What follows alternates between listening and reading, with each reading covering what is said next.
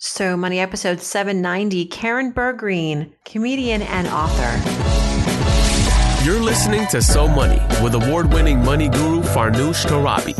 Each day, get a 30-minute dose of financial inspiration from the world's top business minds, authors, influencers, and from Farnoosh herself. Looking for ways to save on gas or double your double coupons? Sorry, you're in the wrong place. Seeking profound ways to live a richer, happier life. Welcome to So Money.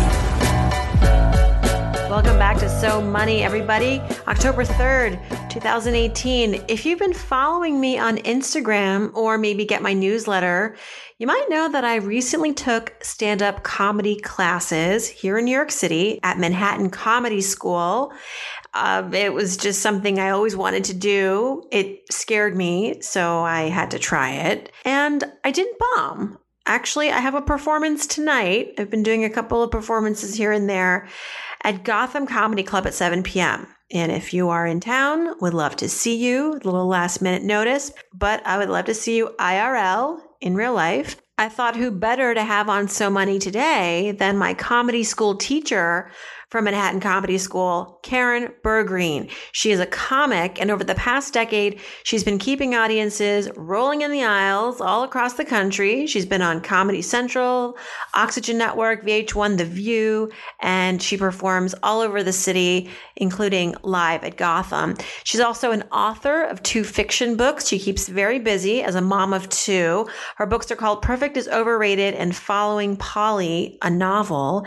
She and I discuss all the highs and lows of being a female stand-up comic. Growing up in New York City, she says when people didn't want to be labeled as rich, and Karen's transition over to comedy. You know, she graduated from Harvard. She went to law school, worked in law for a few years, but then she changed course. How she pivoted, why she pivoted is where we begin. Here we go. Here's Karen Bergreen. Karen Bergreen, welcome to So Money. It's so nice to invite my teacher on the show. Welcome. Hi, Farnoosh, who is so talented and funny, and I'm sure your listeners know that already.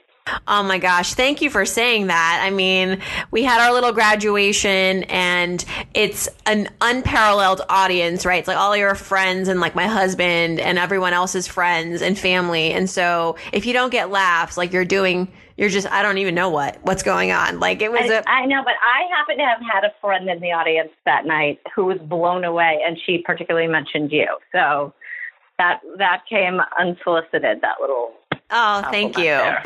Well, props to you, Karen, for carrying us to the finish line in some ways. You know, it's a 6-week program that we all embarked on, and the class did eventually shrink in size, but you said that's pretty typical.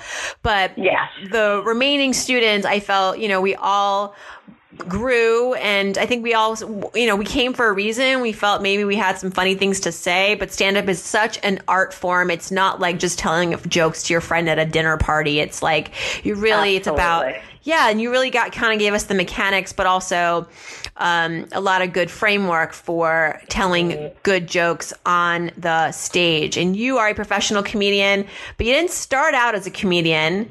And so let's go back in time. Let's go back in time a little bit. Tell me about Harvard and, you know, your law experiments and ultimately what brought you to comedy. So way back when, young Karen, like younger Karen, 20s Karen. Young Karen. What were the hopes and dreams? Well, the hopes and dreams of young Karen, I think I just wanted I actually wanted to do something that was fun and relevant. And I didn't have any idea beyond that. I never thought to go to a guidance person. Back in the dark ages when I was little, like parents didn't sit down with their kids always and say, you know, here's what you should do. And so I ended up, you know, I'm at Harvard, and frankly, all I did at Harvard was watch TV. And a friend of mine said to me, you know, you should do something in television. And I was like, no, I thought that was like not intellectual enough. And sort of like, and I also was afraid of what my parents would think because they're a little snobby that way. And I just didn't really focus on it. So I kind of last minute, I went and like was a paralegal in a big law firm, which I didn't really like. And I actually tried to doing stand up like secretly at night. I didn't tell my family. I didn't tell most of my friends. And it was very, like, it was a lifestyle that grossed me out. And it was a lot of drugs. It was, I didn't relate to any of the people. I mean, back then, there was nobody in stand-up that I met who had gone to Harvard. There was nobody who really went to college. I mean, it was a different, at least in the open mic, sort of dark of the night scene. It was just, I felt very alone. I was immature. I didn't have enough of a hunger for it. And it kind of threw me. And then I went to law school. Didn't even love law school, but I'm somebody who, even though I don't love things, I like them. So I was sort of fine with all of this stuff. And then I went and worked in a big law firm, and it was fine. But I looked around at the people who worked in the firm, and there was nobody who I wanted to be. And you know how in every job there's somebody you want to be? Like, you know, up until that point, like in high school, there were, you know, when I was like in ninth grade, there was like the senior I wanted to be. When I was in college, there were like other students I wanted to be, or professors. And even in law school a little bit, but in the law firm, and it was very disheartening. And then then I went sort of backwards and I clerked for a judge. And for your listeners who know the law, that's like something you usually do right out of law school. It was a great job. It was really fun. And I thought, oh my God, I'm never going to get a job that's this much fun. And I interviewed at a bunch of places, and I even interviewed at a network, doing, you know, sort of, you know, contract law, you know, contracts for the network kind of thing. And I walked in, and there were, you know, posters of the sitcom stars of the time, which were, you know, the most famous people. And I was like, oh my God. And I actually harbored this weird fantasy that I'd be like funny, you know, in the law part. And suddenly somebody from the creative part would be like, she's hilarious. Let's cast her. She's in the wrong place. Like, I actually had this fantasy that was going to happen. It was so deranged and in denial. But then I sat with like 6 of them. It was like a third interview.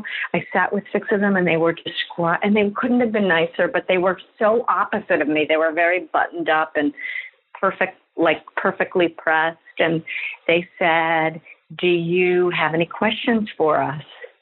And I started to picture that all I would be doing is stuff I'm not good at, which is proofreading and little details and stuff. And I was like having an anxiety attack. And I said, you know what? I think I'm in the wrong place. I'm going to go pursue my career as a stand-up comic. And I'm sure when I left, they were like, oh my God, we dodged a huge bullet. And I left, and then I just started doing, you know, open mics. I'd been doing a little bit of that and some improv stuff for fun. I got cast in some strange little thing on USA Network, like during that time. And I remember somebody saying to me, you have to treat this as a job. You have to treat your learning about stand-up as the way, you know, you get up when you get up for work, like get up at that hour. And it was really good advice. And I took acting. I had some money saved from being a lawyer. I took some acting classes. I also kept working as a lawyer doing contract work, like, you know, writing.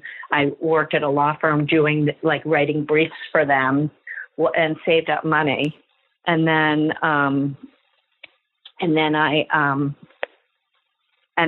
sorry, a call came through and I lost my thing. So I wrote briefs for these people, and then I started to, like, within a couple of years, I started getting on television commercials and stuff, and I finally said goodbye to the law. And at that time, I was making a pretty okay living doing like TV commercials. There was more money to be given out at comedy during that time doing certain kinds of shows. I had a development deal at HBO. Wow. Pretty busy. All by yourself, or did you have a team at that point? I had a manager. I had a manager that sort of discovered me like pretty early on, like maybe 2 or 3 years into it. And he introduced me to a lot of people. In fact, I would say I was probably too passive. I should have relied less on him.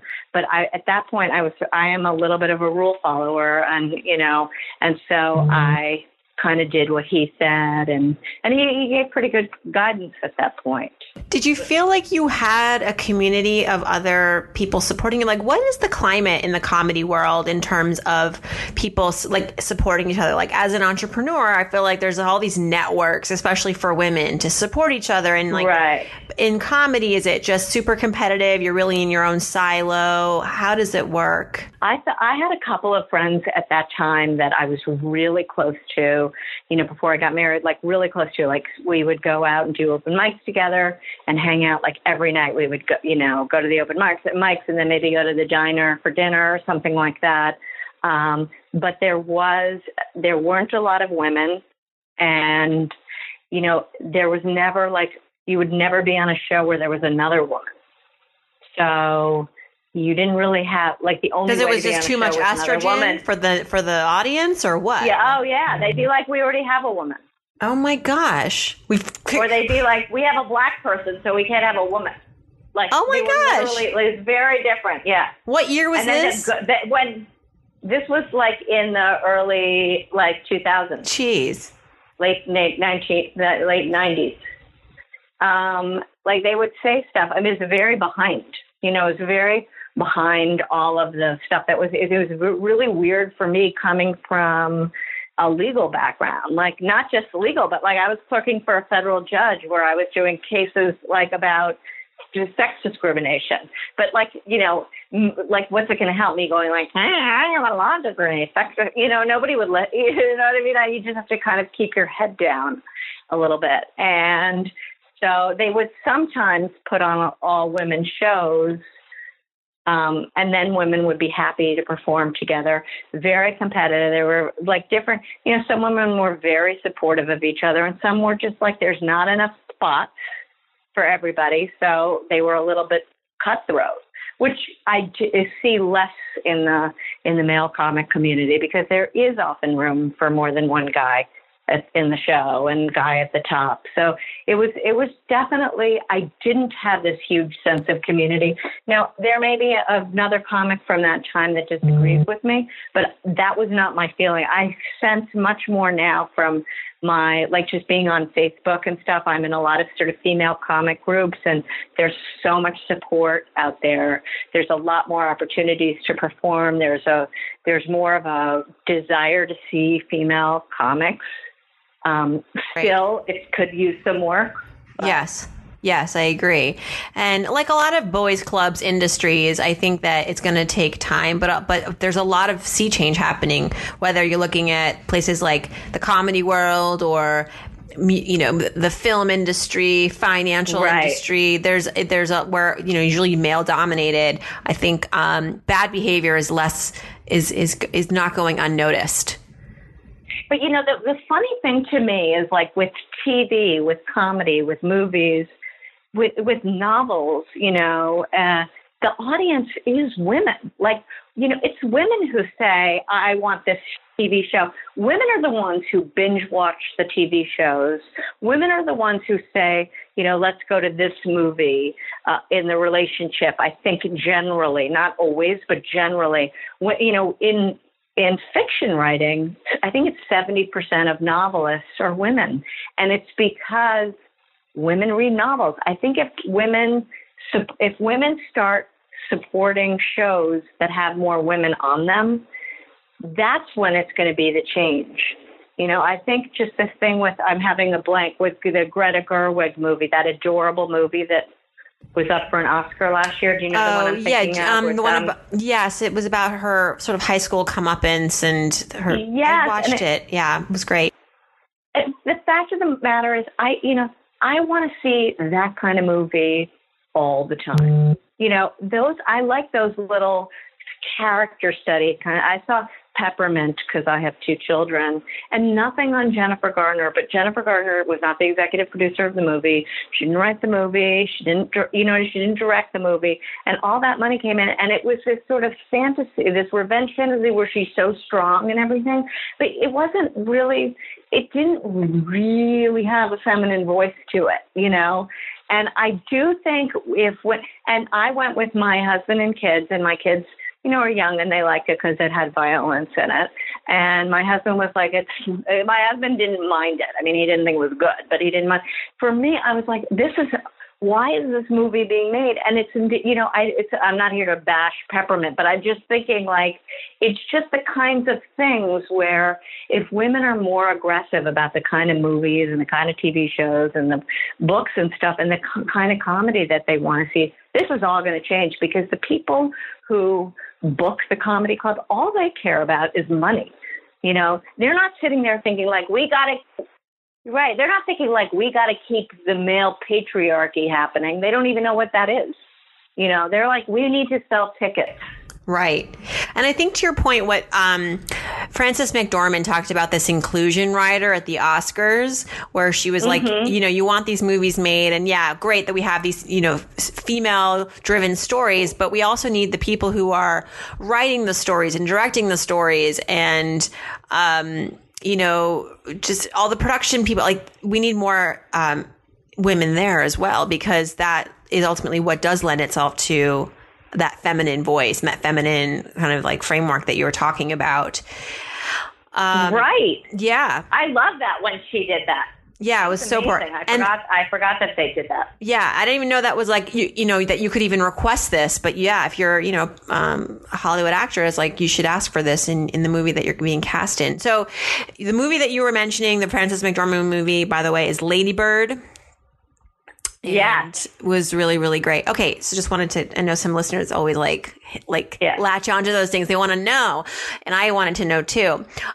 So you mentioned briefly kind of how you supported yourself financially as you transitioned from law to comedy. You seems like you straddled both worlds. And then even still, as now a full-time comedian, you also have a very successful writing career, writing novels. And so tell us about how that became part of also your career and your ecosystem. Well, and also to be fair, I'm also married to somebody who makes way more money than I do. So that's I would be living a different life. So I want to make that very clear. But also because I got married and had kids and I was home all the time, and I have a husband who is a workaholic and who is, sort of a traditional guy. He's Latin. When I had my kids, especially after the second kid, a lot of the work kind of dried up. In fact, my manager, who I'd been very close with, jumped me without a thought. I didn't even get an email, nothing. And it was very weird. I think he just literally didn't know how to say, I don't think this relationship is going to be lucrative for us anymore. So instead he ghosted me, but it was a very long relationship that just ended. And it was upsetting. And I started, the work kind of dried up, and more than that, I was home all the time, and I went through what I diagnosed myself as having a postpartum depression. And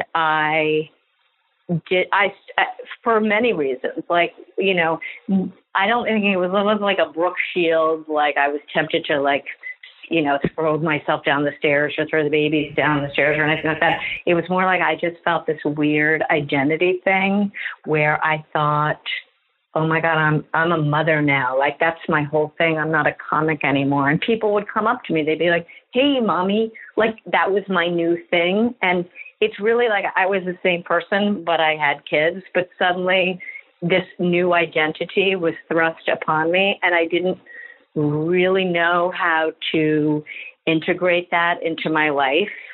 And I didn't have as many opportunities to just keep the comedy muscle going. I couldn't, I didn't see the justification for, working. I do a lot of work for free. And the idea of paying, $50 to a babysitter to go out and perform for free, then maybe have to take cabs because I felt bad about leaving the kids. And, or I would work for a small, club money is nothing. So even if you're getting like a real spot at a comedy club, which is your way to get other work, I still had a hard time with it.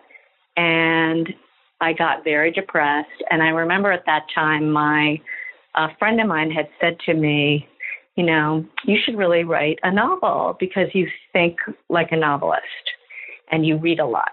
So I started to write a novel, and I wrote a novel. I wrote my first novel, which is really about somebody finding her hopes and dreams, as you put it. Did you read my first novel? Because it was funny that you said that. I didn't read your first novel, but I'm just really good. That was the whole thing. It was the whole thing. Like the whole thing is it's a comic romantic mystery. Like it's not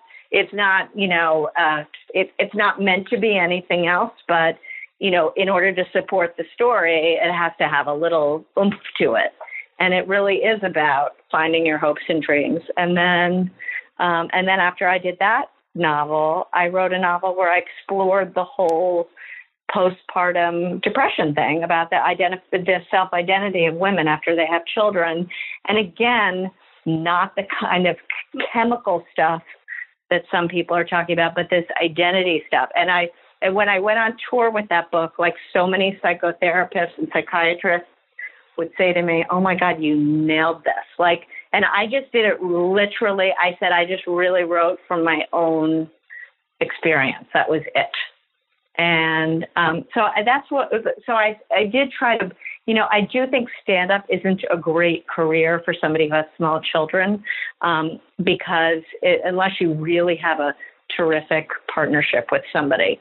And it's not that my husband is a great partner, but he wasn't a good partner when the kids were small in terms of taking on, half the work kind of thing. It's a lot to deal with. And my stand-up changed. I used to be a completely, the comedy that you saw me doing at your graduation show was not what I used to do. I used to do very dry observational, like my idol had always been Jerry Seinfeld, and I didn't do Seinfeld stuff, but I did. It was a little bit like stuff that I was very removed from, like the kind of stuff I would talk about was, I talk about, which is really hard, by the way, because sometimes the lowest hanging comedic fruit is like the stuff that you have a lot of, your experience with, right. That triggers you. I was much more into I was really into the word puzzles, I was into the puzzle of writing a joke, the intellect in you. Yeah. Sort of thing. Yeah. Yes. I liked the academic. And then I wasn't motivated by that once I had kids. That was another thing that happened to me. I was like, why am I talking about Starbucks? In my act, right. I have these, I had so much, this huge well of emotions that were going on, and I wasn't doing any of them. Do you think that if you had gotten pregnant at this stage in your career, let's say, you're, because I'm looking at women like Ali Wong, right. And even although Tina Fey and some of the others were already famous before they had children, I do think that there's more of an acceptance and more of a curiosity, even an interest in women who are going through real life things and also telling jokes. Yes. Well, I do. I remember 3 nights before I had my first son. I was at the comic strip on a Friday night. It was around 10 o'clock at night. And there was a girl who must have been, in her early 20s in the audience. And she stood up during my act. And, I had a pregnant belly, although it was kind of weird, the way I get pregnant, I just looked fat. And she stood up and she said, I had one joke about being pregnant. I had a joke it was something like, we want a boy, or we want a girl but if we have a boy, we'll raise it as a girl, which is totally like an inappropriate joke that you could never tell now, but a joke that like was sort of that was like my throwaway joke for the audience to let them know that I knew I was pregnant, but I didn't even like telling the joke. I was just like wanting to do my stuff. And this girl stood up. She said, I think it's disgusting. She goes, it's disgusting to be pregnant, and you look disgusting. Whoa. And she was wearing a T-shirt. I kid you. I slammed her. Like, she was wearing a T-shirt that said, like, you know, sex, drugs, and cocaine or something. And then I made fun of the fact that drugs and cocaine were, like, redundant. Like, I was completely, like, mean to her. But it was the kind of thing that nobody now would say. I don't think a heckler would say that. You know, that, and nobody from the club nobody from the club said, ooh, like, you know, went over to her and said, sit down or anything. It was just, there's a different feel now. Mm-hmm. You know, it feels like, you know, right now women feel like they're under attack, but women are way less under attack. Right. I do agree with that. And that's a good thing. And right. Maybe men feel more under attack now, but that's also, we're trying to level the playing field, everybody. Okay. Right. So some people are going to get more affected than others. I feel like men probably do feel like they were under attack because they could do things without any consequence. And now there's like, and now there are consequences. You know what? It's like there's nothing in it for them except for sort of feeling fair to sort of let women have a seat at the table. Like, there is going to be less for them, you know, less room for them at the jobs. There is going to be more accountability. I can understand why they might feel threatened. I really do. Yeah. But it's kind of like, so what? That's the way it is. Right. You know, that's the right Welcome thing. to our world. Yeah. Right. Karen, tell me a little bit about growing up in New York City. I always find that fascinating, meeting people who actually lived here since childhood. I got that from your bio. Maybe I don't know how true that is in terms of, like, were you born here? No, okay. I did. I lived here. I've never not lived here. Wow. As a non-student. How does that impact your lens through which you see, like, the world of money and things that of value? Because I feel like living here, I have such a jaded sense of what things should cost and what things are worth, because I pay so much for milk and everything else. But the dirty little secret is that when I grew up, New York was actually not expensive. Like, New York was really cheap when I grew up. Yeah. And suddenly everything happened around, like, I think there was some in the 90s, I think things got out of control. But you could really live, you could have, like, a very low paying job and live in Manhattan. You might not live in a nice area, but you could live in Manhattan. You could have you didn't have to have a roommate or anything like that. I mean, I remember I lived when I was a lawyer, I paid $800 a month for my apartment. And I had a big apartment on Park Avenue, a 1-bedroom apartment. Wow.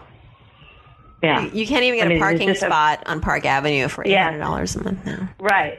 No. I mean, you can't go to Starbucks for that. Like, it's a joke. And so I do think that, but I did, I went to a private school and I went to school with very rich people, but the view of money was very different. And this is less about sort of financial advice than just sort of the way the culture of money, how it's changed. When I grew up, talking about, your wealth and showing off how much money you had was considered in such bad taste.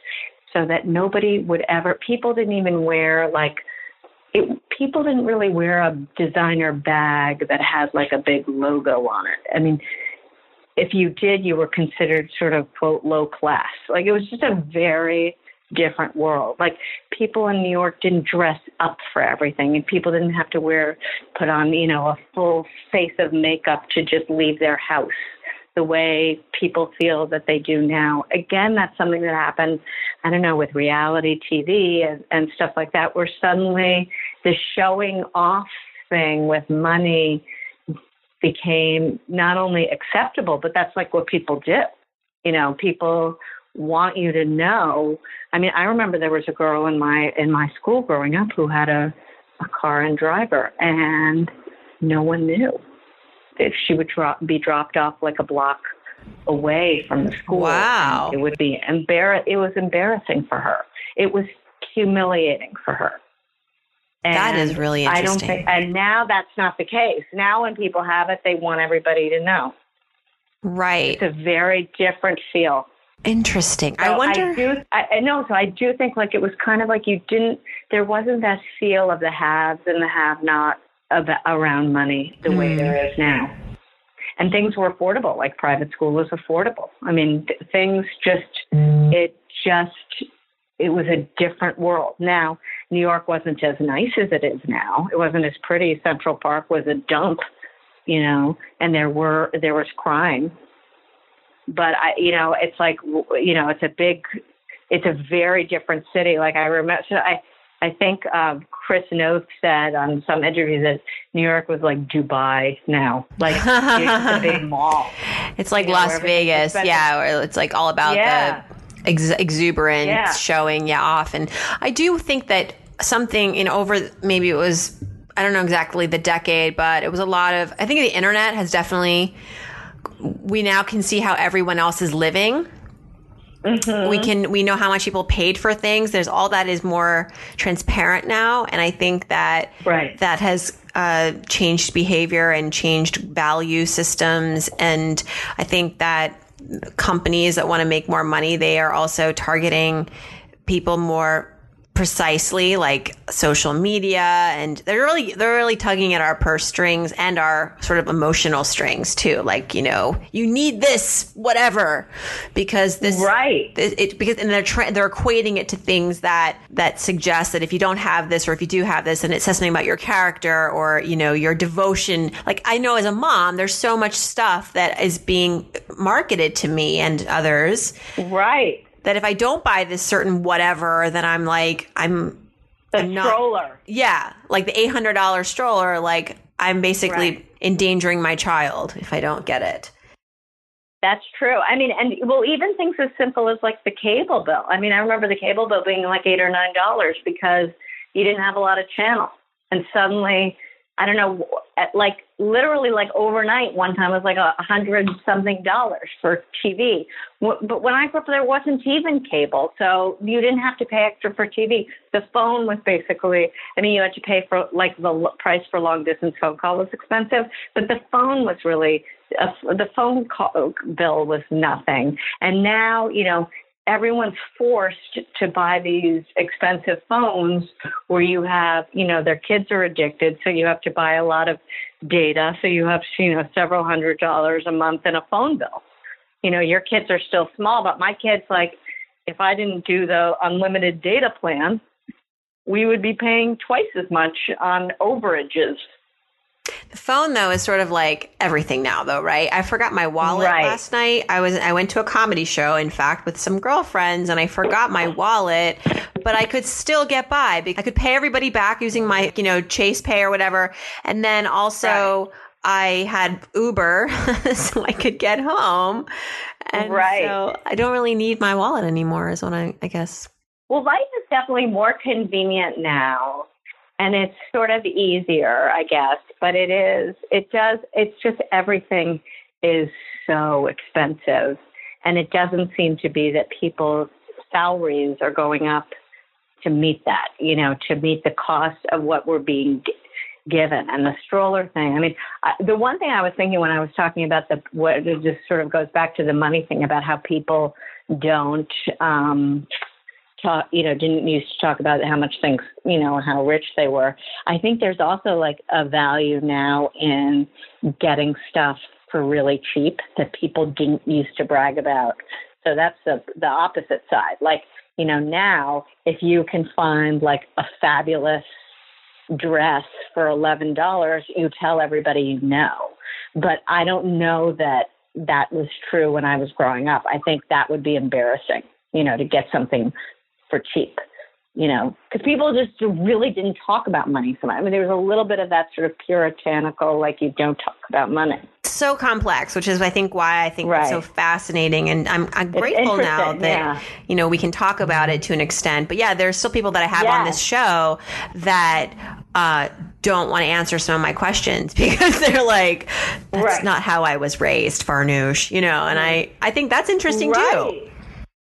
Right. Well, it is really complicated because it does because also what you're being paid for certain jobs and stuff seems kind of arbitrary. I mean, I know it's not because it's all about, but it does seem to not necessarily measure up to how hard you work. Net worth, self-worth, there is that relationship, I think, that people have.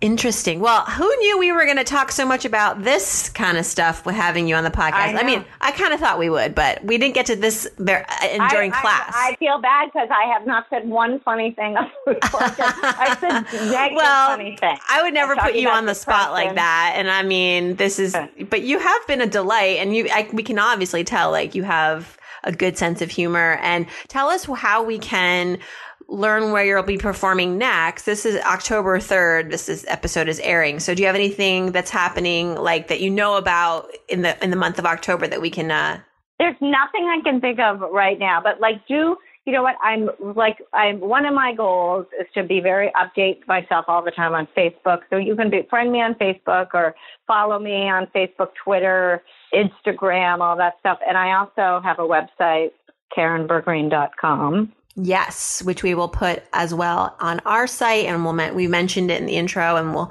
remind people at the end. Last but not least, let's do some So Money fill in the blanks, Karen. Just finish the sentence. I mean, this is where you can do a little improv. This is where I can be funny. This is my So Money improv opportunity for everybody on the show. Okay. So, proctologist. People you frame all the time. All right. Okay. If I won the lottery tomorrow, the first thing I would do is get a masseuse on hand, like on staff. On demand. Yeah. Like on demand, and somebody to do pass around hors d'oeuvres on demand. Yeah. Like an au pair, but you also are very handsy. Right. Yeah. Okay. The one thing I spend money on that makes my life easier or better is?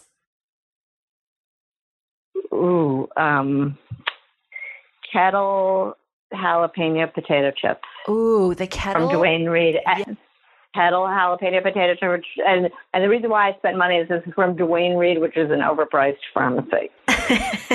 Well, they have $7 they call it 7 servings, but it's 1 serving. Oh, come on. 7 servings? Are you chipmunks? Yeah. Yeah. No. 7 servings if you are, anorexic. Yeah. You're a Hollywood actress. Okay. Oh my gosh, that's terrible. Okay. We didn't really mean that. Right. When I splurge, really, you go for the big kahuna, I like to spend my money on restaurants. Yeah. I like to spend my money on restaurants. I like eating out. Do you feel having a little too much wine? Yeah. I mean, I love a little too much. I had 1 glass of white wine last night, and I'm paying for it this morning. And I don't know if it's got to drink more. You got to drink more. I got to drink more, I guess. But yeah, because it's like exercise. You know how you exercise. I got to flex the wine muscle. If you drink a lot, you get good at it. I got to flex the muscle. Okay. So that was not the answer I thought I was going to get. I thought it was you need to hydrate and sleep more because, No, just drink more. That will totally help you. All right. I'll work on that. All right. So one thing I wish I had learned about money growing up is? You should save it. You should save your money, not spend it on Dwayne Reed. Oh my God, those jalapeno chips! They got rid of the. I feel like sour cream is escaping the market. That's my favorite flavor, and now it's being replaced by sriracha. I'm all about spice. Yeah, the sriracha, the jalapeno. Spice, yeah, and I like the combination of sweet with spicy. So there's one that's sweet salt. Chili that I like. Oh man, I'm kind of a chip expert. If you have a podcast, you should do jokes about that. That's hilarious. Right. You should write some jokes around that. I have a gift. I have a gift, everyone. I'm so good. I can eat a whole bag in one serving instead of 7. And by the way, it's not like that's a substitute for any of the other meals or snacks in the day. That's like a separate. And how are you so thin, may I ask? Is it just good genes? I exercise a lot. You exercise a lot. What's your favorite exercise? Running or? Elliptical. Okay. You know why? Because you could do it in front of the TV, and I love TV. That's everything's full circle. Oh, we've come full circle. You're right. You can't really run. I don't really understand these treadmills with televisions. I'm like, I can't enjoy this Ally McBeal episode right now. I'm dying at 6 miles per hour. When are you watching Ally McBeal? What channel is that? It's on. I think it's on Hulu. Hulu. Yeah. Oh. I belong to New York Sports where they don't have Hulu. Do you do it on a like I belong to one thing I don't spend money on is my fitness regime. Like I belong to New York Sports, which is like a Subway with an elliptical. Disgusting. I hope you don't have a New York Sports CEO. No, we just got this Chelsea Piers. They suck. I live in Brooklyn, and which is, I love where I live. We have all these great restaurants, and we have Duane Reade. We also have this Chelsea Piers. Just by the way, Brooklyn was not a thing. No, it wasn't. Brooklyn was sort of It just became a thing 4 weeks ago. It wasn't. No. I was here before it was cool. And it's still not a thing for me. No offense. No, I know. I used to live on the Upper West Side. I miss it. Yeah, Brooklyn is it's like the Upper West Side, but in another city. It's not. I mean, if you're from New York City, unless you're from Brooklyn, if you're from Brooklyn, it's all about Brooklyn. But if you're from Manhattan, going to Brooklyn seems like you're. You need demoting. Yeah, yourself. You need your passport. I'm gonna get a hate mail, but the Brooklyn people are very into. Brooklyn people are very into Brooklyn in a way that Manhattan people are not into Manhattan. But Manhattan people just assume Manhattan. Yes. Well, and also you raised there too, so you're very you have a strong allegiance to it. I get it. Right. Totally gets it. And it also just makes more sense. I love the way the streets are laid out. Everything. Yeah. It's a grid. It's like city. Yeah, City for Dummies. That's so good.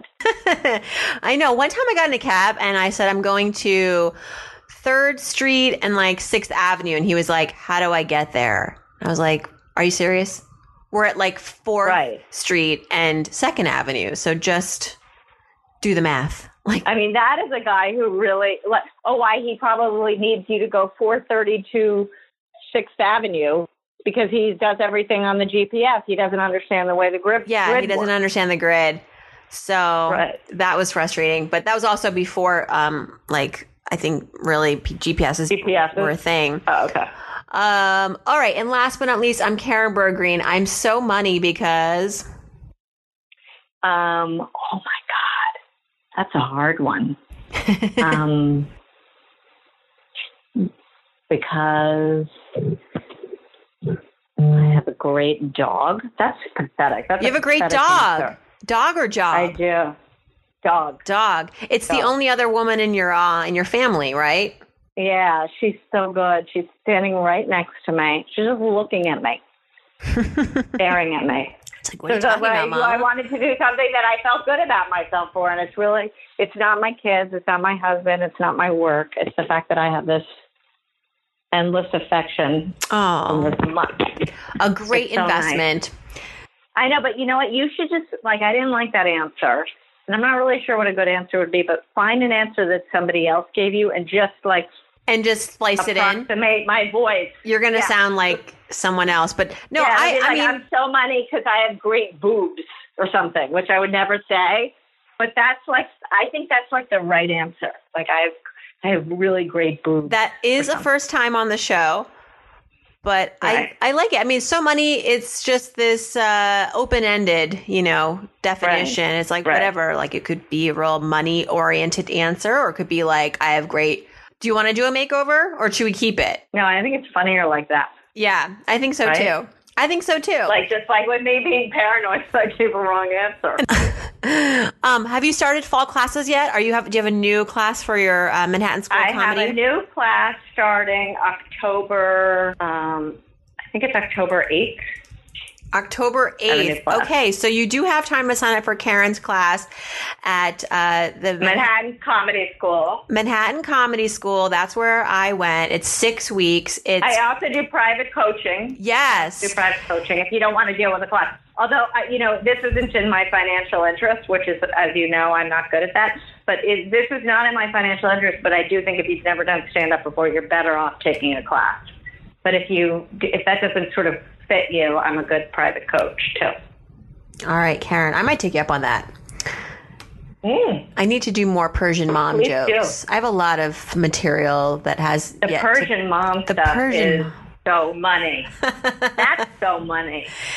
It's culturally relevant. Everyone's talking about their culture these days, and I feel like I got some stuff to add to that conversation. Thank you so much for coming on. This was a blast. This was fun. Jalapeno chips in your future. To learn more about Karen, visit KarenBurgreen.com. You can also find her on Twitter at Karen Burgreen. To learn more about Manhattan Comedy School, maybe take Karen's class, go to ManhattanComedySchool.com. And as a reminder, I will be at Gotham Comedy tonight. That is in Chelsea in Manhattan, 7 p.m., 2-drink minimum. But I would love to see you. And if you are going to come, let me know ahead of time on Instagram or email me so that I make sure to say hi after the show.